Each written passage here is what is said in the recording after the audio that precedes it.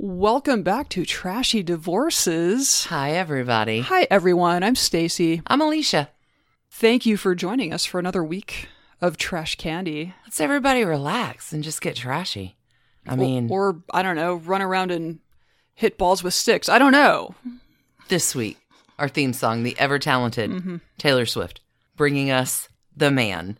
We have two great stories this week. We have two really cool stories this week of women with unexpectedly interesting lives who pioneered different things, various things, a bunch of things. Mine pioneered all kinds of things. Yours are mostly bad, mine are mostly good, but they were both trendsetters in their own ways. Sure. I'm covering the not at all trashy, first time awarded 2 halos for both parties, not trashy divorce of Billie Jean King. Tennis legend. Goddess of the world. Mm-hmm. And you've got... I have 19th century feminist, first female presidential nominee of a political party, Victoria Woodhull, whose life was bonzo weird. She had 2 divorces, which at the time is just hard to believe. Anyway, it's a story. Hell of a story. It's a story. Hey, let's talk about Patreon before we jump into so these. This week we have a bit.ly/trashcandyquarantine link. We dropped all kinds of stuff. In honor of April in Paris, we put out our Coco Chanel side piece episode. I dropped a little Catherine of Valois and the original Pony Boy Owen Tudor. Sure. We put out your side piece, Paula White. Yeah, Paula White, the spiritual counselor to the... Anyway, we just find all that amusing. All of that is free stuff sitting out on that bit.ly Trash Candy Quarantine link. Yep. Checking the show notes for it. For our regular patron subscribers, whoa. This week I did a Dirty Digs on... The Temple of Lesbians, you called it. The Temple of Lesbians, the Temple Lamite, owned by Lamite, the Temple of Friendship, owned by Natalie Barnay, Juna Barnes, Colette. Oh, we did a thing on Mayday and Beltane. That was a lot of fun. We have some huge thanks to give out. Who do we have in our Magic Mirror this week? This week in our Magic Mirror, we have, thank you so much to Amanda P., Christina L.W., Catherine U., Anna, Martha T., Roxanne K., Aaron C., Paula B., Jamie J., Alex C. And we have a super supporter to thank, Teresa A. Thank you so much. New super supporter. Thank you to all of our patrons. Huge shout out. Our Patreon supporters, y'all. We're an indie operation over here. Your support literally means everything to us. We have the best listeners. We do. Speaking of one of those best listeners.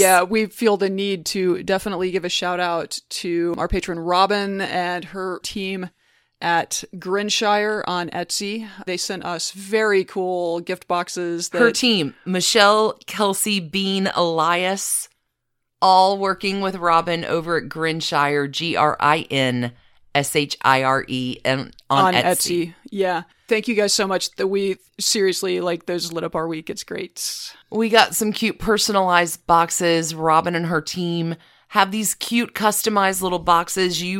I ordered... surprise, moms. My mom does listen to the show sometimes, so... Maybe we keep that Happy quiet. Mother's Day, Happy Mom. Mother's Day, Mom. Thank you, Robin and Grinshire team. Y'all are the very best. You made our week. I think that wraps it up. That's the intro. I think so. Thank you, everyone, for being here. I hope you enjoy what's coming next. You ready to serve and volley some trash candy? I think we need to go, go, go.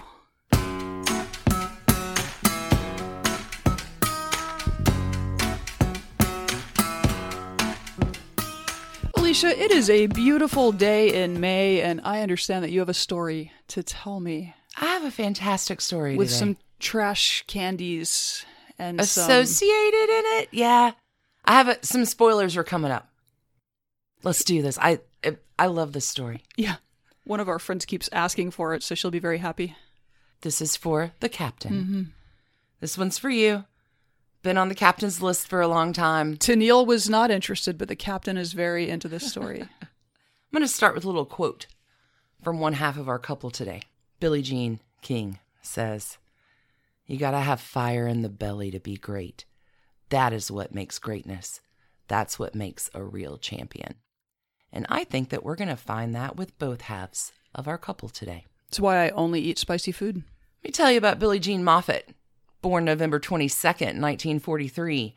Technically a Sagittarius, but also one of our amazing cusp babies. This time the Scorpio Sagittarius cusp, which lands between November 18th and November 24th. Do you know what this cusp is called? The cusp of tennis? The cusp of revolution. Viva la revolution! Wow. I love it. This is my favorite one. That sounds very intense. No, earth and fire, right? It is intense. These people have the depth of soul that lives in a Scorpio, as well as just the passion, that slow burning, simmering fire of the Sag. Oh, God. These people in this cusp, driven to deliver truth in a whole well-researched package. They are quite frank. They can be sympathetic and sensitive too, but they get to the bottom of things. Usually, they'll use humor to get to that, but they will act boldly. The cusp of revolution. Billie Jean King is definitely a Scorpio Sag cusper and will bring about a few revolutions in her life, both personally and for the world of women's sports. And it all does involve, kind of, the background of her marriage to a dude named Larry King. Not that Larry King. Not that Larry King? The other Larry King. Okay, because that Larry King has had like 8 or 9 marriages, so, but not this one. Not this one. Billie Jean Moffitt's marriage to her Larry King will last 22 years. Okay. But the trashy part, I mean, I can think of a few, is actually going to come because of Billie Jean's first girlfriend. Okay. And society. Well, the patriarchy. Because it all gets pretty trashy. So here are your spoilers. I have only halos for Billie Jean and Larry in this one. Okay. I have lots of trash cans for the patriarchy. Let's talk about it. Okay. Billie Jean is a California kid. She grows up in the definitive 1950s family structure. Mom is a housewife who sells Avon on the side. Dad works 2 gigs, one as a firefighter, to ensure that Billie Jean and her brother can do and have all the things. They're not wealthy, but they're getting by. They are honest and hardworking, and Billie Jean will say about her parents, like, they walked the talk. They were reliable, salt of the earth kind of folks. They paid their debts. They did what they said they were going to do. They lived by an example that you could look up to. Billie Jean's parents will also teach their kids to judge people by their hearts and not their skin color.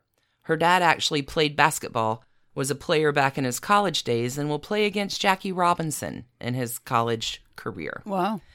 So Dad is a believer in both brother and Billie Jean, and everybody plays sports all the time. It doesn't matter. If it has a ball attached to it, basketball, baseball, football, doesn't matter. Everybody plays. And Billie Jean gets just as active of a chance as her brother. She doesn't get more tries. She doesn't get less tries. Like, Dad plays with both kids really equally. And something I thought was really funny, Billie Jean King in one of her interviews says, I think with girls it depends on if and how your dad is into sports, if you get into sports. Because like Billie Jean King grows up just like wanting to hear about all of her dad's games and watch him play with his buddies. And anyway. Billie Jean loves basketball because of her dad. Like, that is her sport. But in 5th grade, Billie Jean has this friend named Susan Williams. And Susan is from the other side of the tracks, and her family belongs to a country club. And Susan's like, hey, Billie Jean, do you want to come to the club and play tennis with me? And Billie Jean is like, what's tennis? And Susan says, you can run, you can jump, and hit a ball. And Billie Jean is like, those are my 3 very favorite things to do. So the date is set, and Mom is going to make Billie Jean a pair of white shorts because you have to wear all white. And Billie Jean, excited, goes to her dad. Hey, Dad, can you buy me a tennis racket? Because I'm going to go play tennis with Susan Williams. And Dad's like, no, I won't. If you want to go do that, you'll go figure out a way to get your own racket. How bad do you want to go? And this is how Billie Jean Moffitt started robbing banks? She actually instead gets gigs around her neighborhood. Really? Racks up $9.20 to get on down to the sporting goods store to buy herself a racket, which has lavender on it, which is her favorite color. And it's on. She goes and plays, and she loves it. Tennis is amazing. She gets home to dinner, and she's like, I'm going to be the greatest tennis player in the world. Found my thing. I found my thing. This is my favorite thing ever. And friends, Billie Jean is going to set her mind to do just that. Turns out there are free lessons that happen at the public city park on a weekly basis. And Billie Jean is like, I know the city park. That's where we Yeah. Because she's devoted to this goal, but also even at that tender of an age, she's looking around and she's like, it's not just white shorts and white shoes. There's only white people here. Like, this is an elitist sport. Can you imagine as a middle schooler, having enough self-awareness and cognizance, especially in the 1950s, to be like, where are the people of color? I really can't, as a middle-class kid who grew up in the 80s and didn't have those, I just didn't see it. But there's Billie Jean. And at that moment, at 12, she decides she's going to spend the rest of her life dedicated to equal rights and opportunity. And if she can make it to number 1, she could actually have the power to do something about it. Can you imagine being that singularly focused at the age of 12? And she is driven and she wants it. And her dad is like, Billie Jean, you are going to have so many heartbreaks if you choose to do this. Do you really want this? And I want it no matter what. So dad's like, all right, I'm in for it. And mom, who is not necessarily in for it, begins to kind of suck it up. This is the way it's going to be. And Billie Jean is working her way through the ranks. She's doing the thing. And in fact, she will become the best player in the world, all time, 39 grand fucking slams. I'd be the man. I mean, I think we can both relate, though, because I know when we were about that age and we set our sights on being podcasters, and then we had years where we had to, wait for a podcast to be invented. What's a cell phone? Billie Jean is going to crash all kinds of barriers around her. And always not necessarily by choice. So she's on a fast track to her goals. But Billie Jean is going to take a little detour for love. It's 1963. And her boy doubles partner is friends with this dude named Larry King. Boy from Dayton, Ohio, moves to California. And doubles partner thinks Larry and Billie Jean would really hit it off. Larry. Born January 30th. He's a dreamy Aquarius. And legit, Aquarius people out there, you are where everyone else will be in a generation or two. Aquarius are just, they live in their own beautiful little world loop, and I love it. And Larry is good looking, if you like that type. Larry's kind of a hottie. And Billie Jean and Larry meet, and they get on like a house of fire. There is an instant connection. She thinks he's so good looking, which he is, and he thinks she has magnetic blue eyes. And they are both smitten AF. And well, it's early 1960s, and they really, really, really want to fuck. Sure. But you can't do that until you're married. You get married. So the two of them will marry September 1965 in Long Beach. Groovy. Billie Jean says, I loved to listen to him. I was totally in love with him. And her focus, all the while being in love and now understanding yay, sex can be pretty fun, is totally into being the best in the world. And it's happening. And there's Larry walking a few steps behind, getting called out in the press. Interviewers ask him so, Mr. King, even though they call him Mrs. King because it's so bad. Yeah. They're are you okay with this? And he's like, yes, this is fine. Yeah. I support her on her dreams. I love my spouse's success. Why? Come on, patriarchy.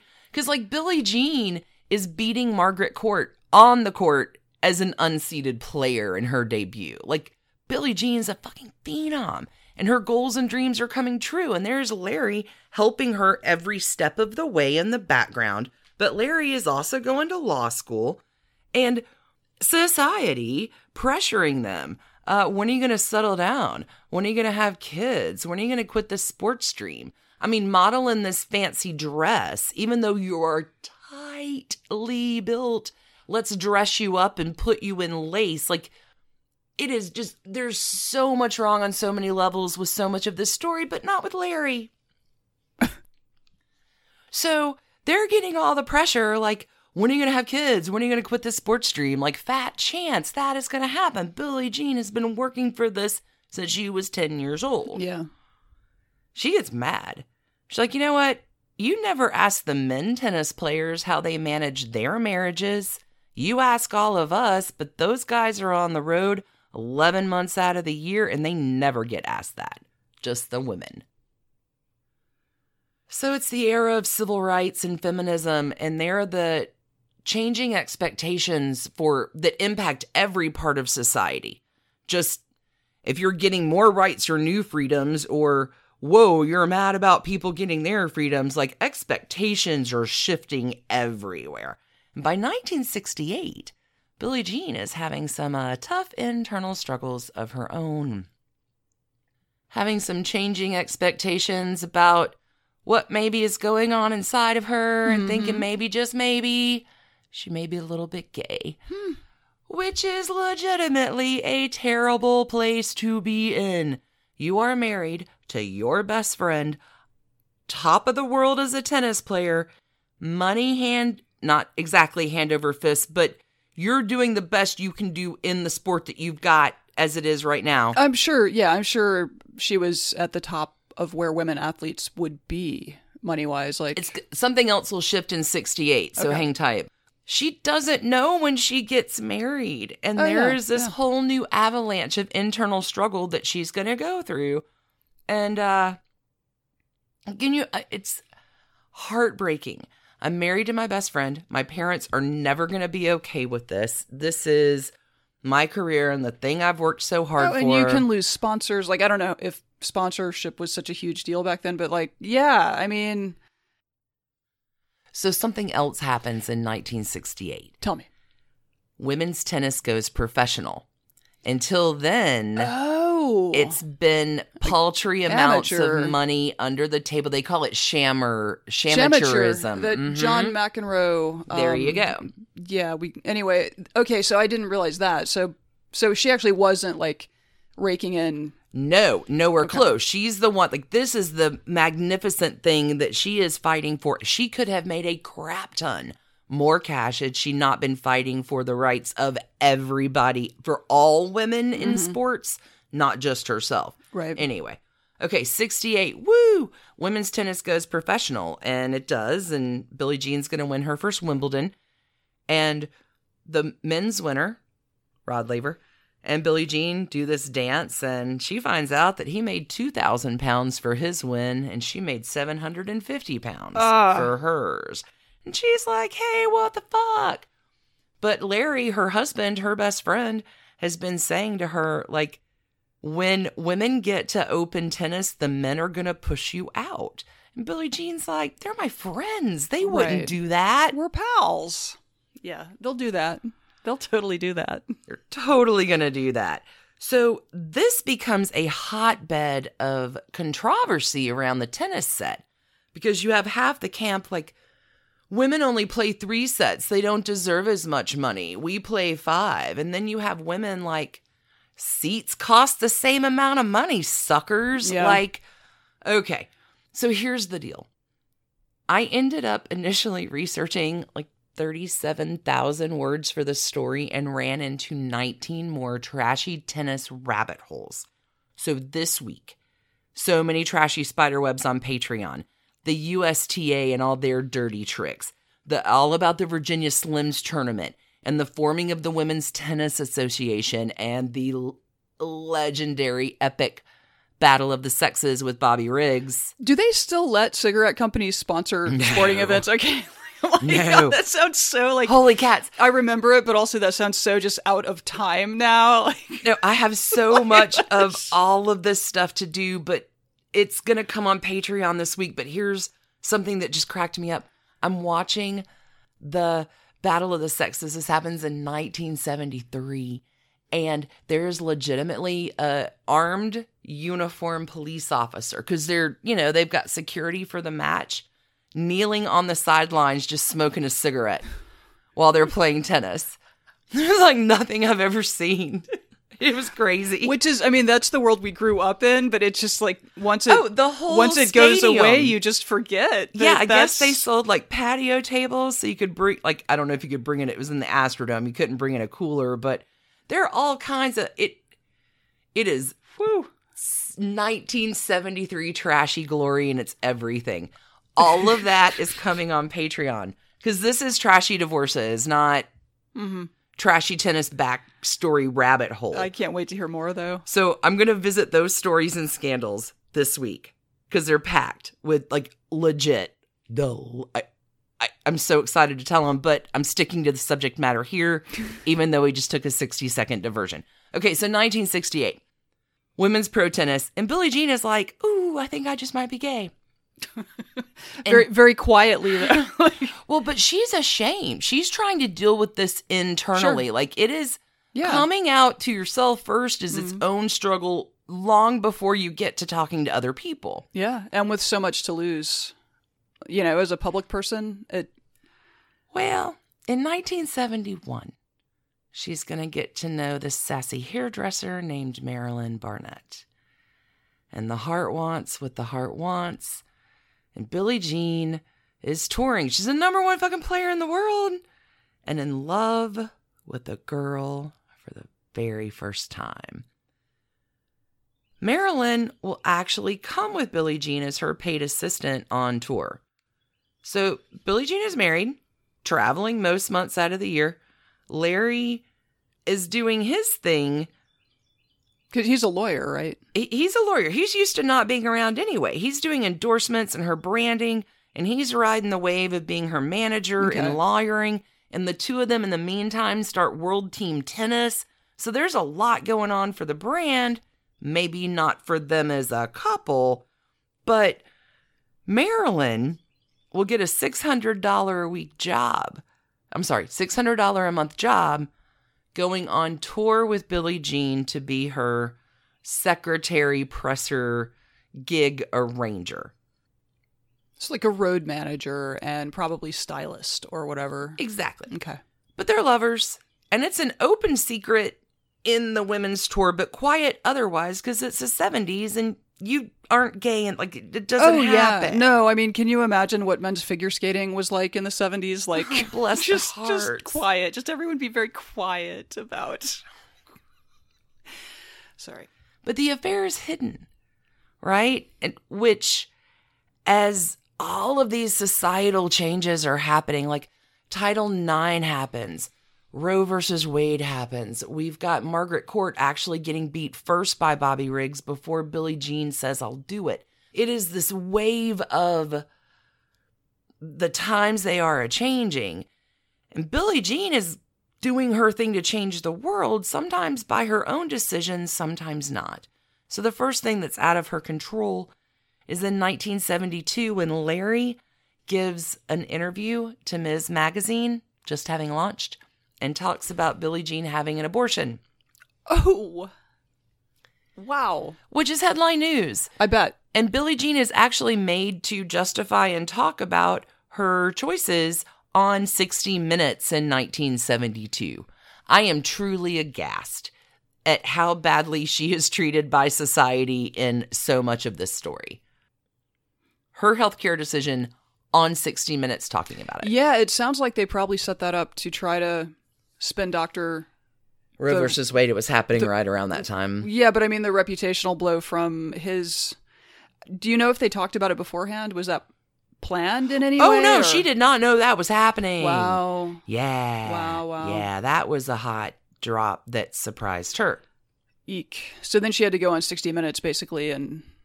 Well, this is 1972. She won't retire By 1972, Billie Jean wants to retire. She's done. She's like, I'm living a lie. I need to go work myself out. She's self-admittedly in the middle of some kind of eating disorder, training like crazy. Title IX comes out. She's in love with Marilyn. She doesn't know what to do about this whole being gay thing, and she wants to quit. And when this comes out, and Title IX, and 72, she's like, I can't quit. I have got to stay in this game. I've got something to prove to myself and prove to the world. And if I quit now, what does, that say about me? So 1973, she will go on to squish Bobby Riggs in the Battle of the Sexes, making it happen for women everywhere. Again, she'll quit in 75 playing singles. She'll only solely focus on doubles until 1981 when she'll leave altogether because of the next thing that happens. So Billie Jean and Marilyn stay together for like 9 years. So there's a bad breakup. And Billie Jean, right, for the last whatever years has said, stay in the beach house as long as you want. And Marilyn intends to. Until Billie Jean is like, hey, now that we're broken up, I like my beach house. I actually need to sell that beach house. So you're going to have to move because I need to put that property up for sale. So you need to leave. Right. So and Marilyn says, I'm not leaving. Actually, that's an illegal eviction. Marilyn will proceed to find a lawyer who will use the very brand spanking new thing of the concept of palimony to sue Billie Jean for support. It is filed under the Marvin versus Marvin decision that had just kind of happened with the Supreme Court, which allows payment for support in unmarried relationships. But this has never been applied to like a same-sex couple. Yeah. Like that just, it is unheard of. Well, yeah. I mean, the legal system was not overly concerned about the interests of same-sex couples at this point in time. So this palimony suit reveals the whole dirty business in public. This is 1981. Wow. And Billie Jean King has been publicly outed. She's the highlight of every 6 p.m. and 11 p.m. newsreel. This is brutal. And she's going to end up giving a presser with her husband and her parents. What man has ever... I was trying to find what was the societal equivalent of this. Jim McGreevey maybe gets there, but that doesn't happen for another 25 years. Yeah, and that's still a wife who is expected to take a certain amount of humiliation on, right? Like, so here's the thing. Yeah, Billie Jean says, I wanted to do it. It was important to me to tell the truth. The press conference? Yes. Her PR agent, her lawyer's like, for God's sakes, please don't do this. So I will put the ball in her court that this was a voluntary thing on her part. But what other... Come on. This is just it's unreal. So the presser happens, and you've never seen anything like it. There's honest and pastelly dressed, humble Billie Jean. There's adoring Larry next to her with his eyes like on her. And there's Billie Jean's parents looking like, well, how you think parents would look about in that situation. And Billie Jean thanks everybody for their love and loyalty and support. She says of Larry, I love him. He's my lover, my husband, my best friend, and he has been for 19 years. The reporters kind of question her, and she leans against his shoulder and says, we're closer now in some ways than we ever have been. Our marriage is stronger. Billie Jean also in this says, privacy has always been important. It is unfortunate that someone in my life invaded that privacy. I'm disappointed and shocked that Marilyn has done this self-destructive thing to herself and to other people who care for her. Billie Jean King publicly outed. Yeah, that's so rough. Like, I can also understand if you're Marilyn, maybe you think you are due the house. I don't know. Hold on. Let me talk about Billie Jean's thing first, because she says, if I had any inkling at all ever that I was gay, I never would have done that to Larry, because living through that was hell. I was not ready to be outed. It was not the right thing to do. When I was ready, I would have come out. But imagine yourself in my shoes. I'm worried about my mom and dad. They're there and they are so homophobic. And how do I talk to my parents and say thank you for standing by me when I haven't been able to talk to them my whole life? Because I thought that they would reject me. Billie Jean King says, my dad was better than my mom. She's fantastic now. I mean, this is multiple years, that have gone by. But dad was better than mom, but she's great now. It takes a long time. And it's going to take Billie Jean years of therapy that she won't really get into until her early 50s to deal with all of this trauma. But good results at the end of the story for Billie Jean and Larry. Not so much Marilyn. Okay. Marilyn is going to attempt suicide. She's going to pull a Kanga in 1981 and jump out of a window. Oh, no. Leaving her paralyzed from the waist down. Oh, no. She passes away, I think, in 1995, actually, but paralyzed. She loses the lawsuit. 1981 will be the first year that Billie Jean is not in Wimbledon. She's retired. She's going to go lick some wounds, I guess. And she and Larry are doing world team tennis and running the brand, which now after the public outing is losing money hand over fist. Right. It's a different. She says the brand. only people who won in that were the lawyers. The only people who got anything out of that at all were the lawyers who were involved in all the suits with all the endorsements she loses. Right. And right. I feel like law school is largely just about positioning yourself to sweep up all of the money that falls out when the bottom falls out. God, you're not kidding. Like, her financial future is fucked for a long time, which is truly shitty because coming up, she's made less money all along in order to help the collective. Right. And her public outing by her ex-lover. Yeah. Like, leaves her scrounging for a long time to try to figure out how to recover from the financial setback. I mean, like, to Billie Jean, being fair and everyone getting in was more important to her than making cash. And then she gets sold the hell out by her ex-lover. Like, it's heartbreaking. It's the principle of the thing. Yep. Okay, so kind of cool here. Also during this time, as she's licking her wounds, she's also doing camps for kids via World Tennis, right? And a very young Venus Williams is going to, she's 7 years old, is going to meet Billie Jean, and lots of love from Billie Jean helping all kinds of kids of color, all kinds of girls. Doesn't matter. Tennis is not an elitist sport. Boys and girls are equal. Doesn't matter your color. Everybody can be here to play and run and jump and hit balls and have fun.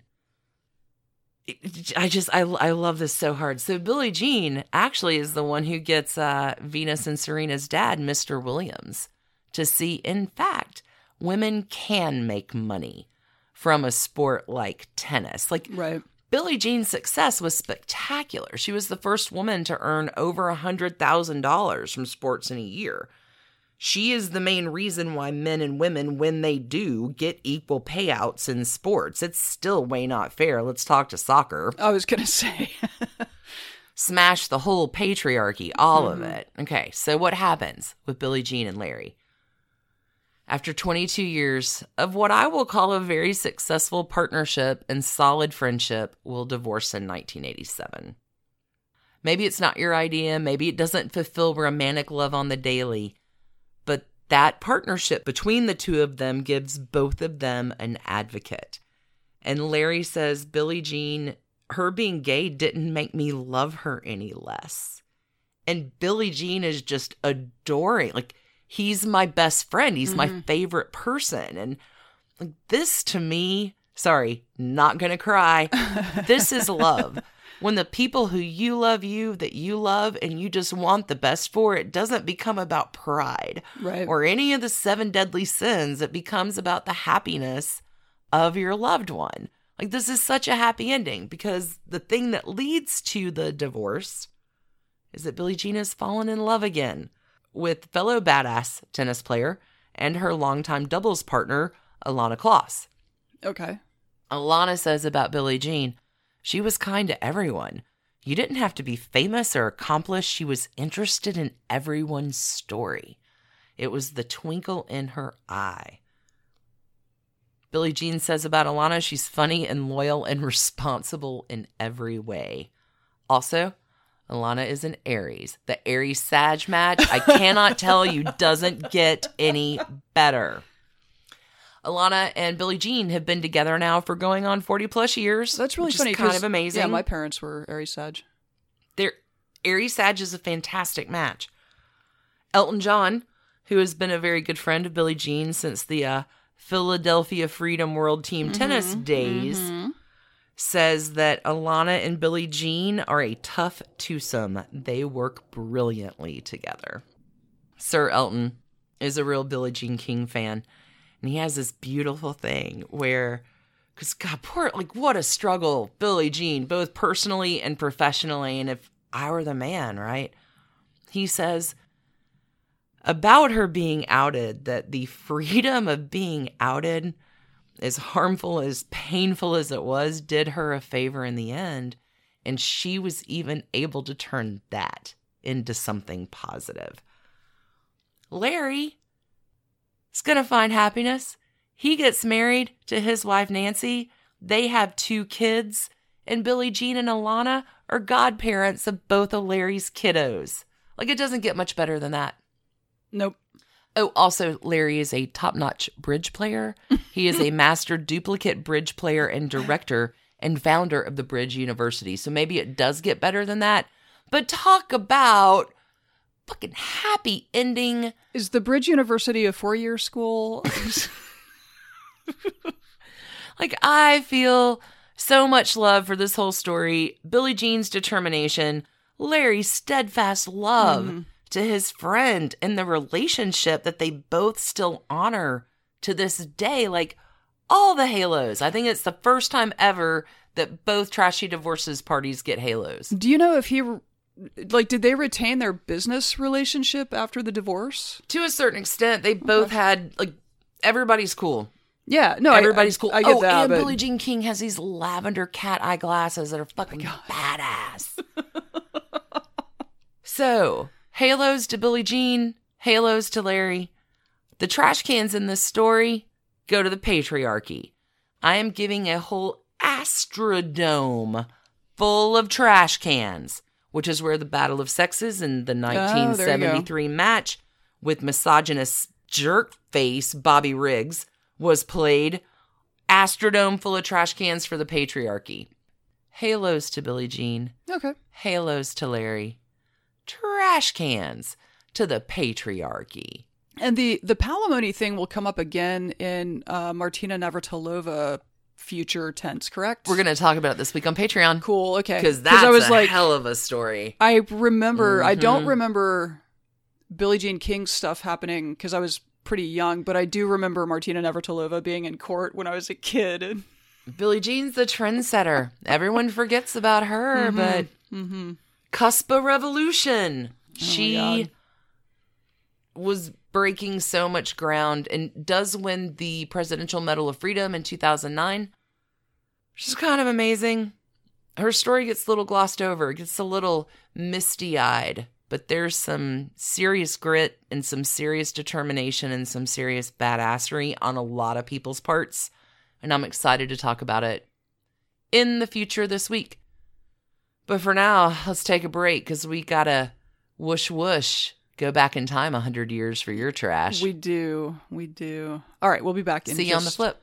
Hey, Trash Pandas. When you need a brain break from your day, let me recommend the game June's Journey for Android and iPhone. It's a hidden object mystery game where you are solving a murder, uncovering family secrets, and, I don't know, exposing official corruption, all in an extremely stylish 1920s setting. Every scene takes you deeper into the mystery and introduces you to an expansive cast of characters as June Parker explores the questions surrounding her sister's apparent murder-suicide at the family's beachfront estate. Add your own elements to the island, from lush gardens to gorgeous new buildings. This story has so many twists and turns. Right now, we are on a global journey attempting to rescue June's niece, Virginia. It's a great combo of gameplay. It's a memory puzzle, a design project, an intriguing storyline with genuinely fabulous art. When you want to let your mind wander, relax into this glorious 1920s murder mystery and get lost in the fun. Discover your inner detective when you download June's Journey for free today on iOS and Android. So, Stacey, first time ever, 2 Halos, both parties. I have a feeling not everybody's going to end up with Halos at the end of your story. No one. Great. No one gets a halo. Dish it. I'm No ready for one. the trash candy. You know, I think we live with this idea that, like, people in olden times were very prim and proper. No. Days of yore? No. That is not true. It's not at all true. Yeah, the days of yore were not as clean living as you think they were. You're right. Okay, so today I am super excited to take you on a journey with a true American original whose 3 marriages and unorthodox life make her an endlessly compelling and surprising figure. 3 marriages? Oh, yeah. Whoa. Oh, yeah. And it was 2 divorces, too. It wasn't like... Because a lot of people in olden times had multiple marriages, but because their spouse died of... You're widows. You don't get divorced? Given birth. She did. Oh, talk to me. I'm talking about spiritualist, suffragette, Me Too frontrunner whistleblower, stockbroker to the stars, a communist sympathizer, an advocate for eugenics, a political prisoner, a con artist, a revolutionary, and the first woman to ever declare herself a candidate for president of these United States. Victoria Woodhull. It's a hell of a resume. Quite a resume. Quite a person. Quite kind of a confusing story, honestly. Like, I feel like she was sort Some of a... complicated words I heard in there. Yeah, I feel like she was kind of a con artist who was just wildly successful at it. Like, she was so good at it, she just looped around to respectability. Are you saying that grifters existed in ye olden days? And they've been grifting for so long. Hey, Victoria Claflin Woodhull was born September 23rd, 1838. She's a Libra. She was a Libra, I guess it's fair to say, since she's been... 1838, yeah. She's no longer with us, you'll be surprised to learn. She was born into kind of the unfortunate line of the relatively prominent Claflin family. Claflin cousins fought in the Revolution. They settled the frontier. The first person to settle Door County, Wisconsin, was a Claflin. And one of them sat in at least one governor's mansion as governor, not just like sitting in the lobby. Anyway, I don't know quite where the family tree branched exactly, but Victoria was the 7th of 10 children born to an illiterate German mother who was a follower of Franz Mesmer's spiritualist movement, and a con-man father who sometimes passed himself off as a lawyer, but mostly made his living through patent medicines. Yes, indeed, he's a snake oil salesman.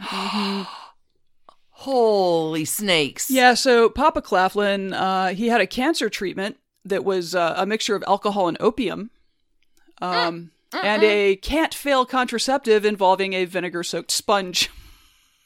Yeah, I bet that can't fail. Oh, no. So, Victoria's childhood in tiny Homer, Ohio, and Licking County... Can't make it up. That's not true. It's true.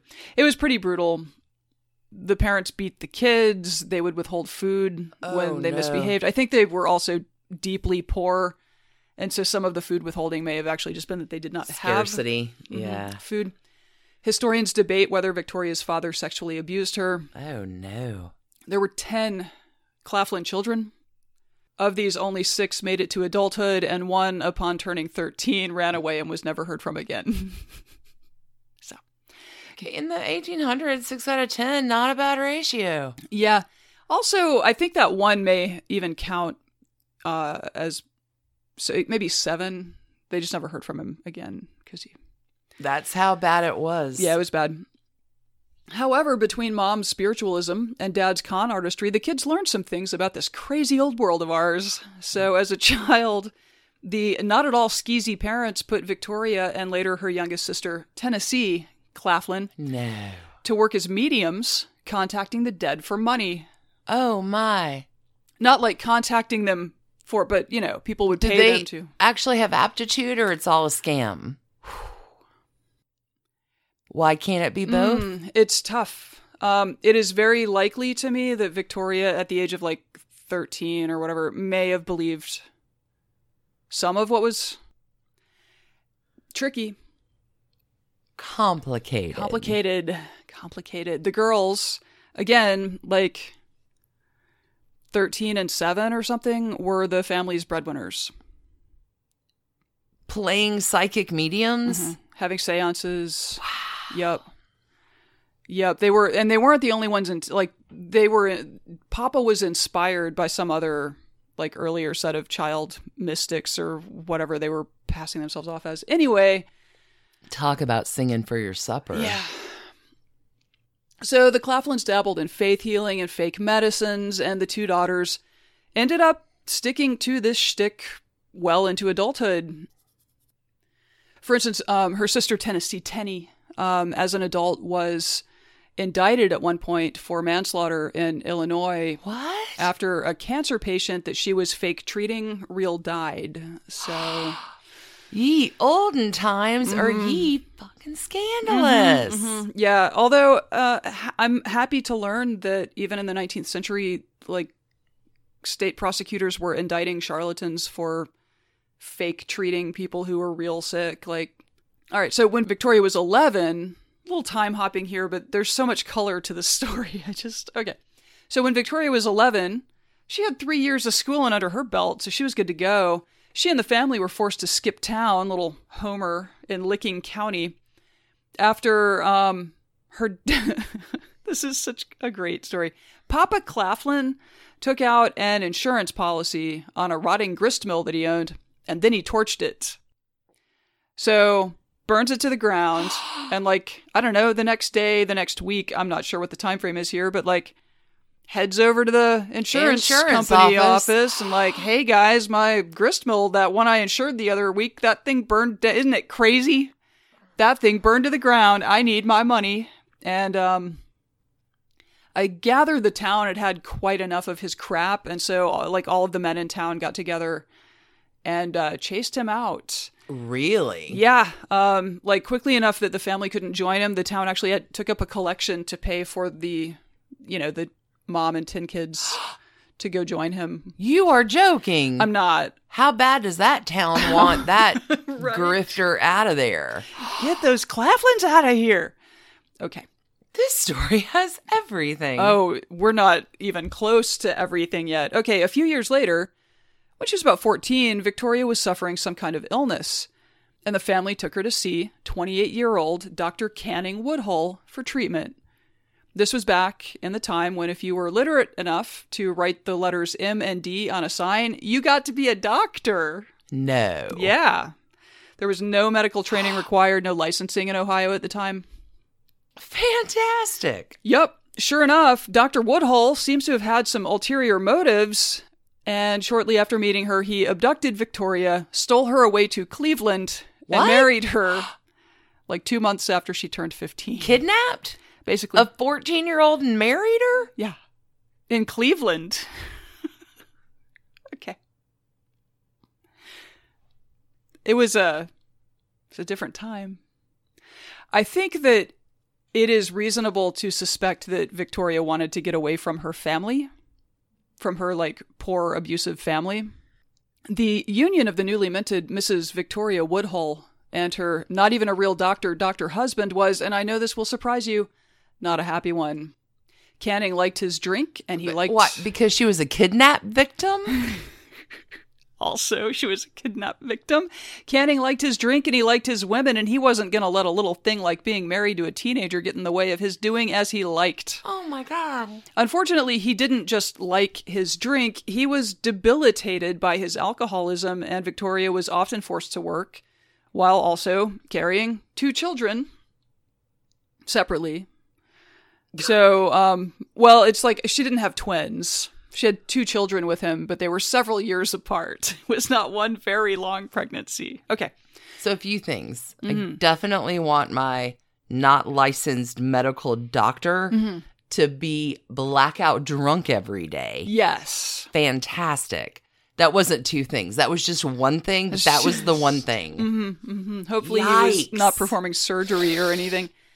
There were 2 kids, so Byron and Zulu, who would then be known as Zula as an adult. And then I found a New York Times article from right before Woodhull's death where her daughter Virginia is sitting with it like anyway. A lot of flexibility. These people they dreamed the dreams and became whoever they wanted. So Byron was born with an intellectual disability, which it is thought had some impact on Victoria's later writings about eugenics, which she was for. So complicated. Maybe that's not the message you get from your challenged child is eugenics. Yeah. Really? You did not even tell me there was this much wrong with this story. So much wrong. So much wrong. I will say the progressive movement at this time, like, they were pretty pro-eugenics. It was thought that with just a wee bit of tinkering, we could breed certain things in or out of the human race and make everything better for everyone. Like, yeah, whatever. Okay. Hey, baby, come check out my Punnett Square. Exactly. All right, so obviously around this time, the Civil War breaks out, and Victoria, who had been supporting the family and her husband Canning's vices as a cigar girl and apparently a topless waitress, what up, Cleveland, in 1850, 1860? Hold up. Yeah. Topless waitress, cigar girl, supporting her not medically licensed MD alcoholic husband with 2 kids? Uh-huh. Oh, I'd be mad. Mm-hmm. It's okay to be mad, Victoria. It's okay to be mad. Well, let's go back to the eugenics thing is bad, but it's okay to be mad. Oh, yeah, no, let's go back to that she divorced twice in an era where women didn't divorce, right? This is why she has divorce number 1. All right, sister suffragette, talk to me. All right, so the Civil War breaks out. And with war raging, she and her sister Tennessee, reunite as traveling clairvoyants. And they made so much money. And, we would say that they were preying on devastated families who had lost someone in the war, but also maybe they were giving closure to people who otherwise would get none. I don't know. We would judge them very harshly today. Wait, you might not, actually. I would. Well, clairvoyancy, if you have the gift, is a little easier than topless stripping and cigar selling. Yeah, no, if you can play the role, a seance in a devastated family is probably easy marks. All kinds of easy marks. Okay. In any case, by the end of the war, she was well and truly done with slacker Dr. Canning Woodhull, and by 1865, she was divorced from him. Good for her. She kept his name. Okay. It gets so much better. The next year, she became the second wife of Colonel James Harvey Blood, who had fought for the Union in the war. Colonel Blood? Colonel Blood. Oh, God. And that's how he's referred to in all of the contemporaneous reporting. No. Colonel Blood. Oh. Nobody called him Jim. Hey, Colonel Blood. Okay. He'd fought for the Union in the war, and he had become a radical anarchist. Oh, goody. Oh, God. And, Victoria had plenty of her own unorthodox views, and so they were a pretty good couple, it turns out. It's also worth noting that historians question whether she and Colonel Blood ever actually married, or maybe they married and then they divorced but continued living together as a married couple to throw it in the face of marriage, the institution of female slavery or whatever. Ye olden times. Yeah. Complicated. All right, so Victoria Woodhull, nearing 30. She's a mother of 2, a survivor of a difficult childhood, and perhaps an even more difficult first marriage. She has just embarked on her second, and far more happy, maybe marriage. In 1868, she and Colonel Blood move to New York City, which I'm told is the greatest city in the world. She sets up a household. Oh my God, this is so weird. She sets up a household, obviously with Colonel Blood. Her sister, Tenny, comes with. Oh, sure. Some of her more down-on-their-luck relatives from Ohio, which I think includes her parents. And this may surprise you, Dr. Canning Woodhull also moves in with them because he's too broken from drink to take care of himself. Like, he can't support himself anymore. But he's the father of her children, so... Anyway. So she comes with her wagon full of 8 people. Comes from a big family, stayed with a big family. Spiritualism was a big deal in this era. In New York State, more than 50,000 soldiers had died fighting to preserve the Union. So it seemed that every family had, they had lost someone. Meanwhile, the telegraph had been invented, and so I think the line of reasoning that I read was basically like, well, if messages can be sent down these inert wires, these metal wires, why can't messages be sent from the spirits of our loved ones to, a medium's fertile mind? That kind of thing. It's a fantastic question. We will explore this on Patreon. Will we?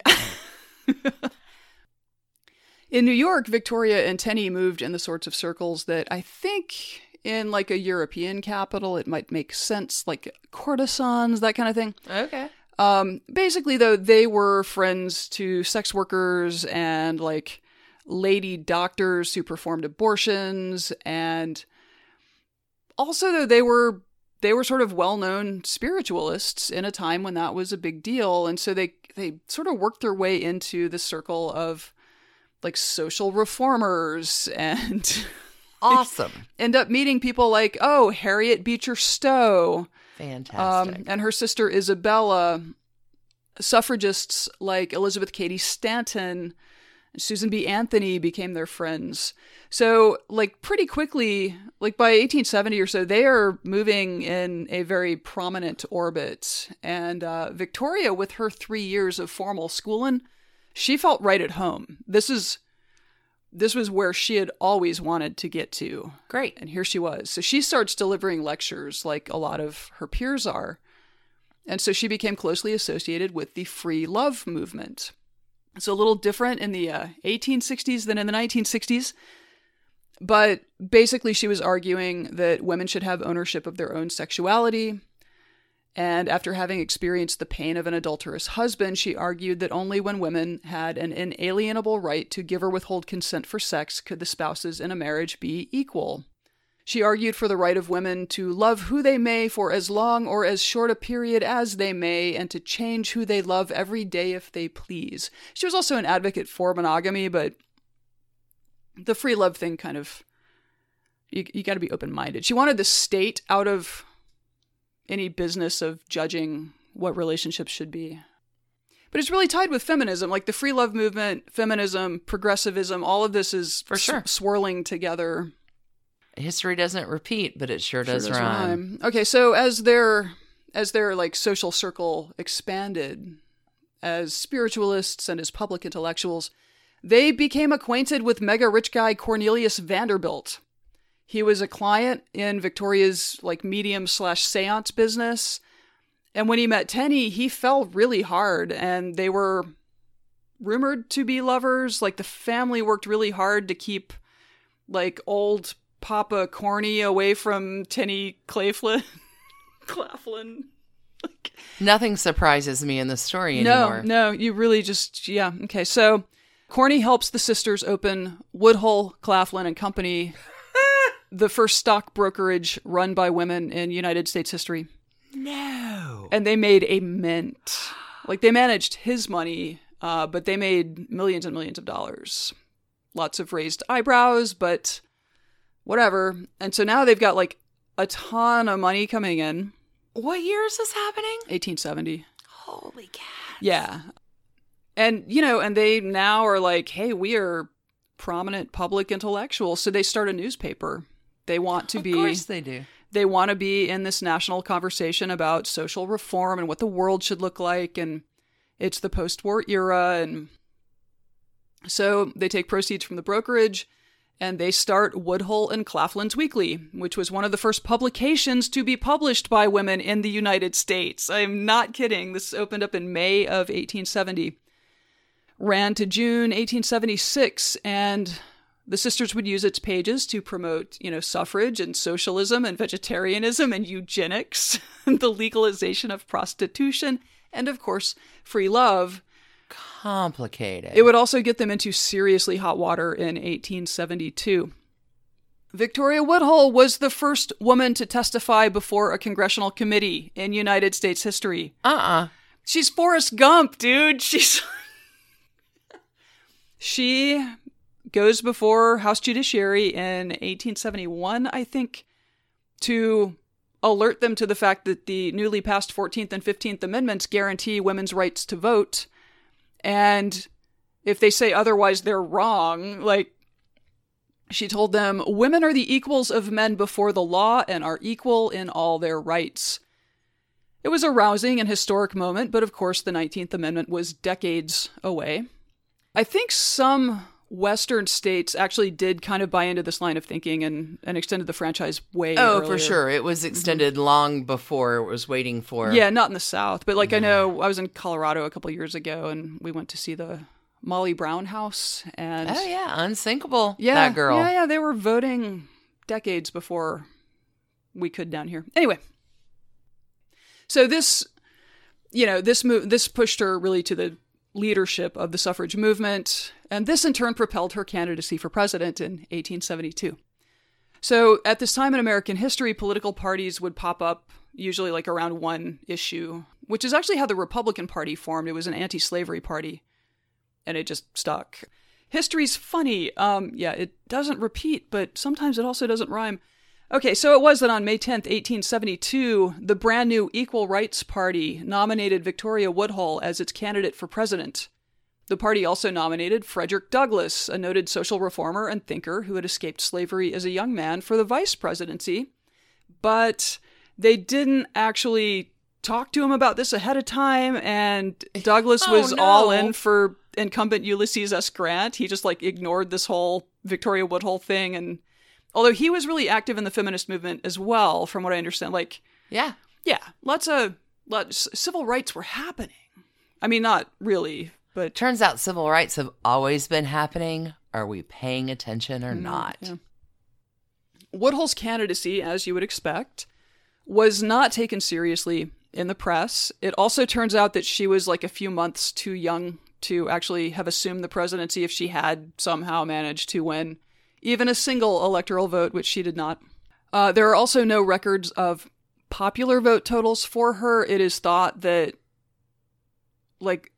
I'm sure people wrote her name in here and there, but it's thought that elections, the poll workers were just throwing them away.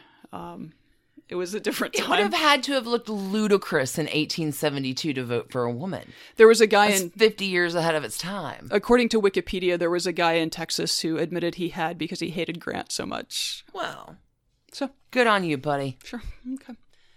So this makes Victoria Woodhull the first woman to be nominated by a political party for the office of president.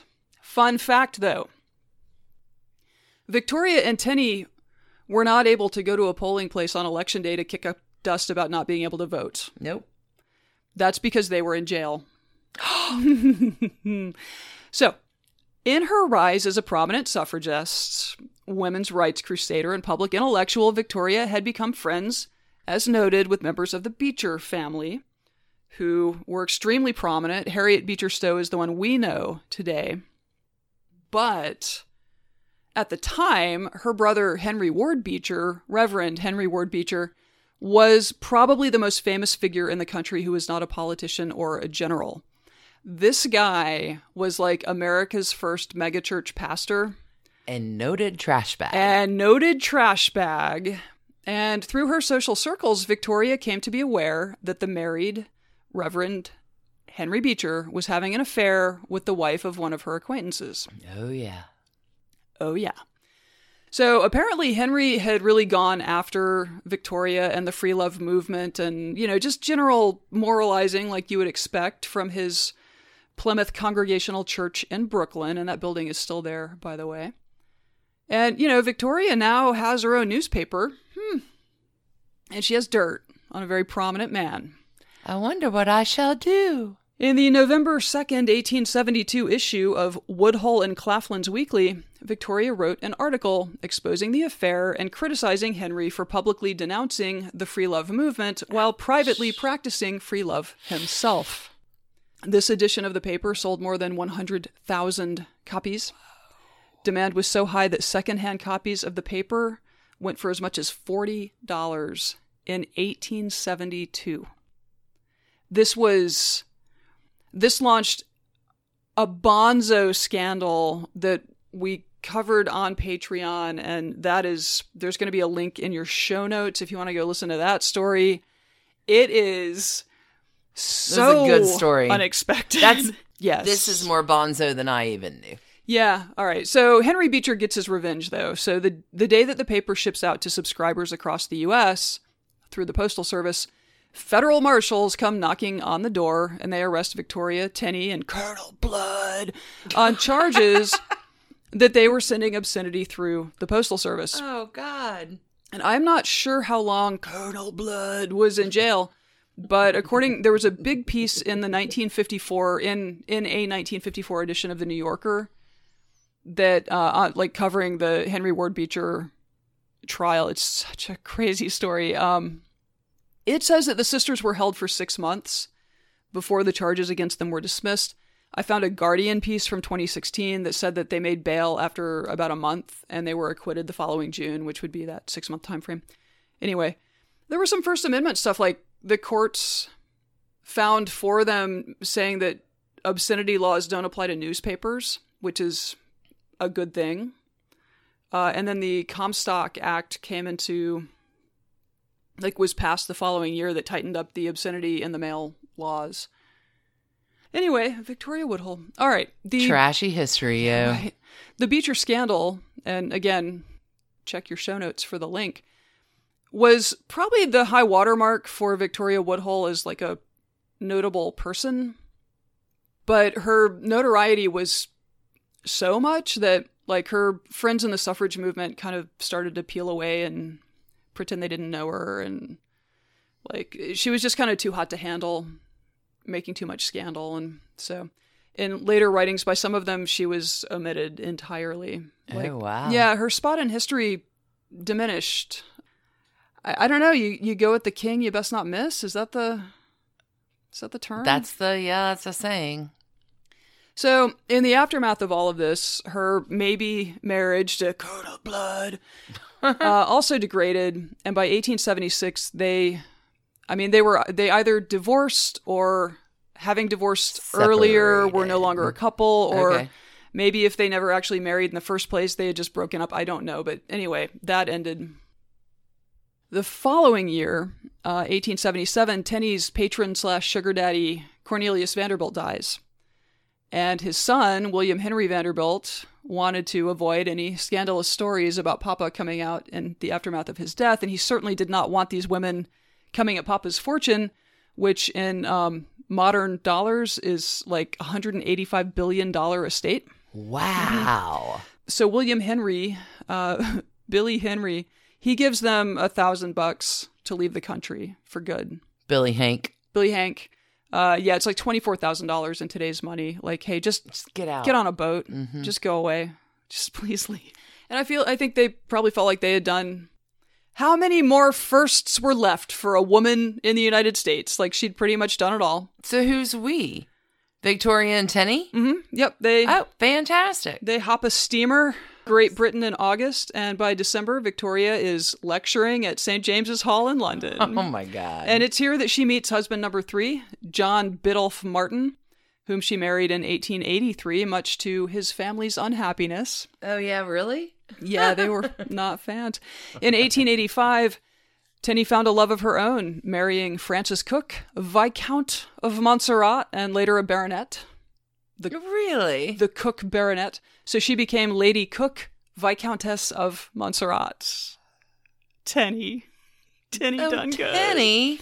Frances passes away in 1901, and Tenney lived the rest of her life quietly in England, close to her sister, dying in 1923, still a proponent of free love and vegetarianism and socialism, apparently. Seances. Victoria would live long enough to reverse herself on many of her earlier radical politics. Oh. So her husband, John, he was quite rich, so things went well for both of these women, but he died in 1901 as well. And so she, Tenney, and her daughter, Zula, would go on to establish a school in Worcestershire, maybe? Did I say that wrong? Probably. Worcestershire. Okay. So she became an education I reformer. love it that you're looking at me as your pronunciation guide in this life. You watch a lot more like English country homes things, so maybe you've Worcestershire. heard this word more recently than me. Anyway, she became an education reformer, but her views really did kind of take a dark turn. And in 1927, just like a month before her death, the New York Times sent a reporter to come talk to her about stuff, and they're just kind of shooting the shit. I guess the British were about to pass a bill that would lower the voting age for women from 30 to 25, although for men it was 21. Patriarchy, yo. Yeah, but Victoria Woodhull was like, 25 is young enough.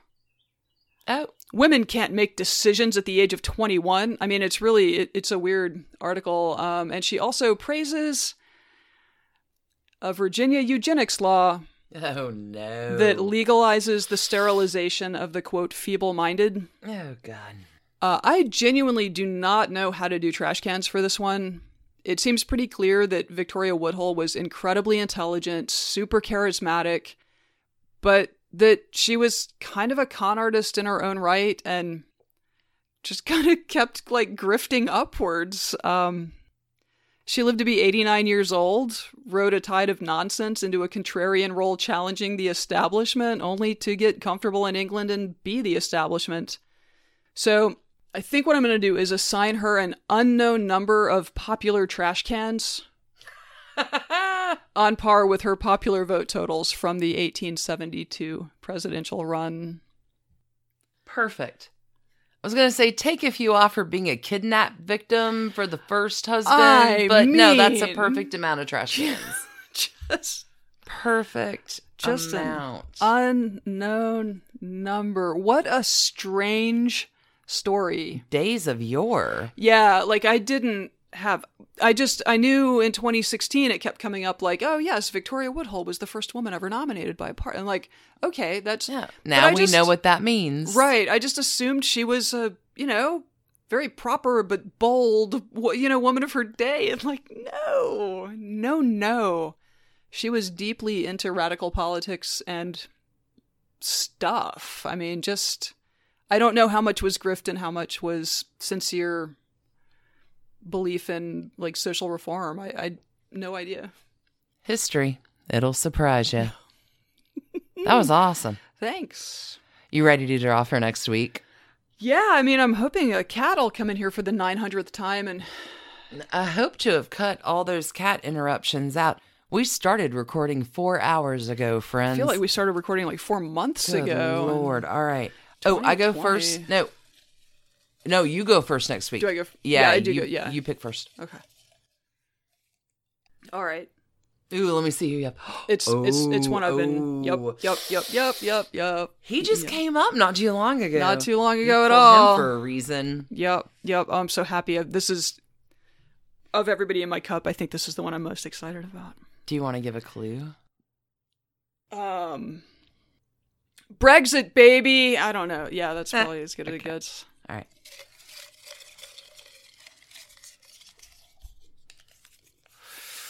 Ooh.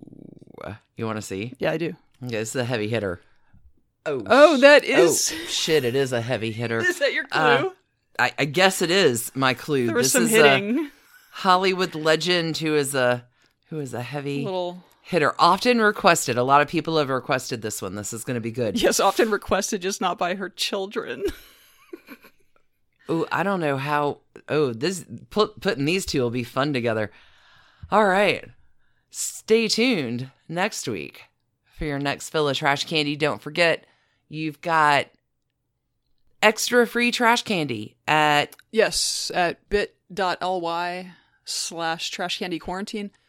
And that Henry Ward Beecher story will be in the show notes on your podcast app.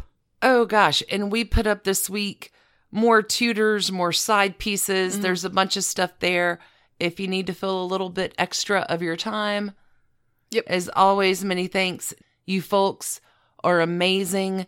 Until we catch you this week on Patreon or next Sunday. Keep it trashy. Oh, so trashy. But with very clean hands. Gardez de trash. Mes amis. Big cheers, friends. See you next week. Thank you and goodbye. Bye. And thanks to you for listening. Trashy Divorces is a Hemlock Creatives production, created and produced right here in Atlanta, Georgia by us, Stacy and Alicia, with a little research and writing help from the brilliant Melissa O. Our art is by Sydney V. Smith. That's Sydney V. Smith at carbonmade.com. And our music is used with permission of Ratsy.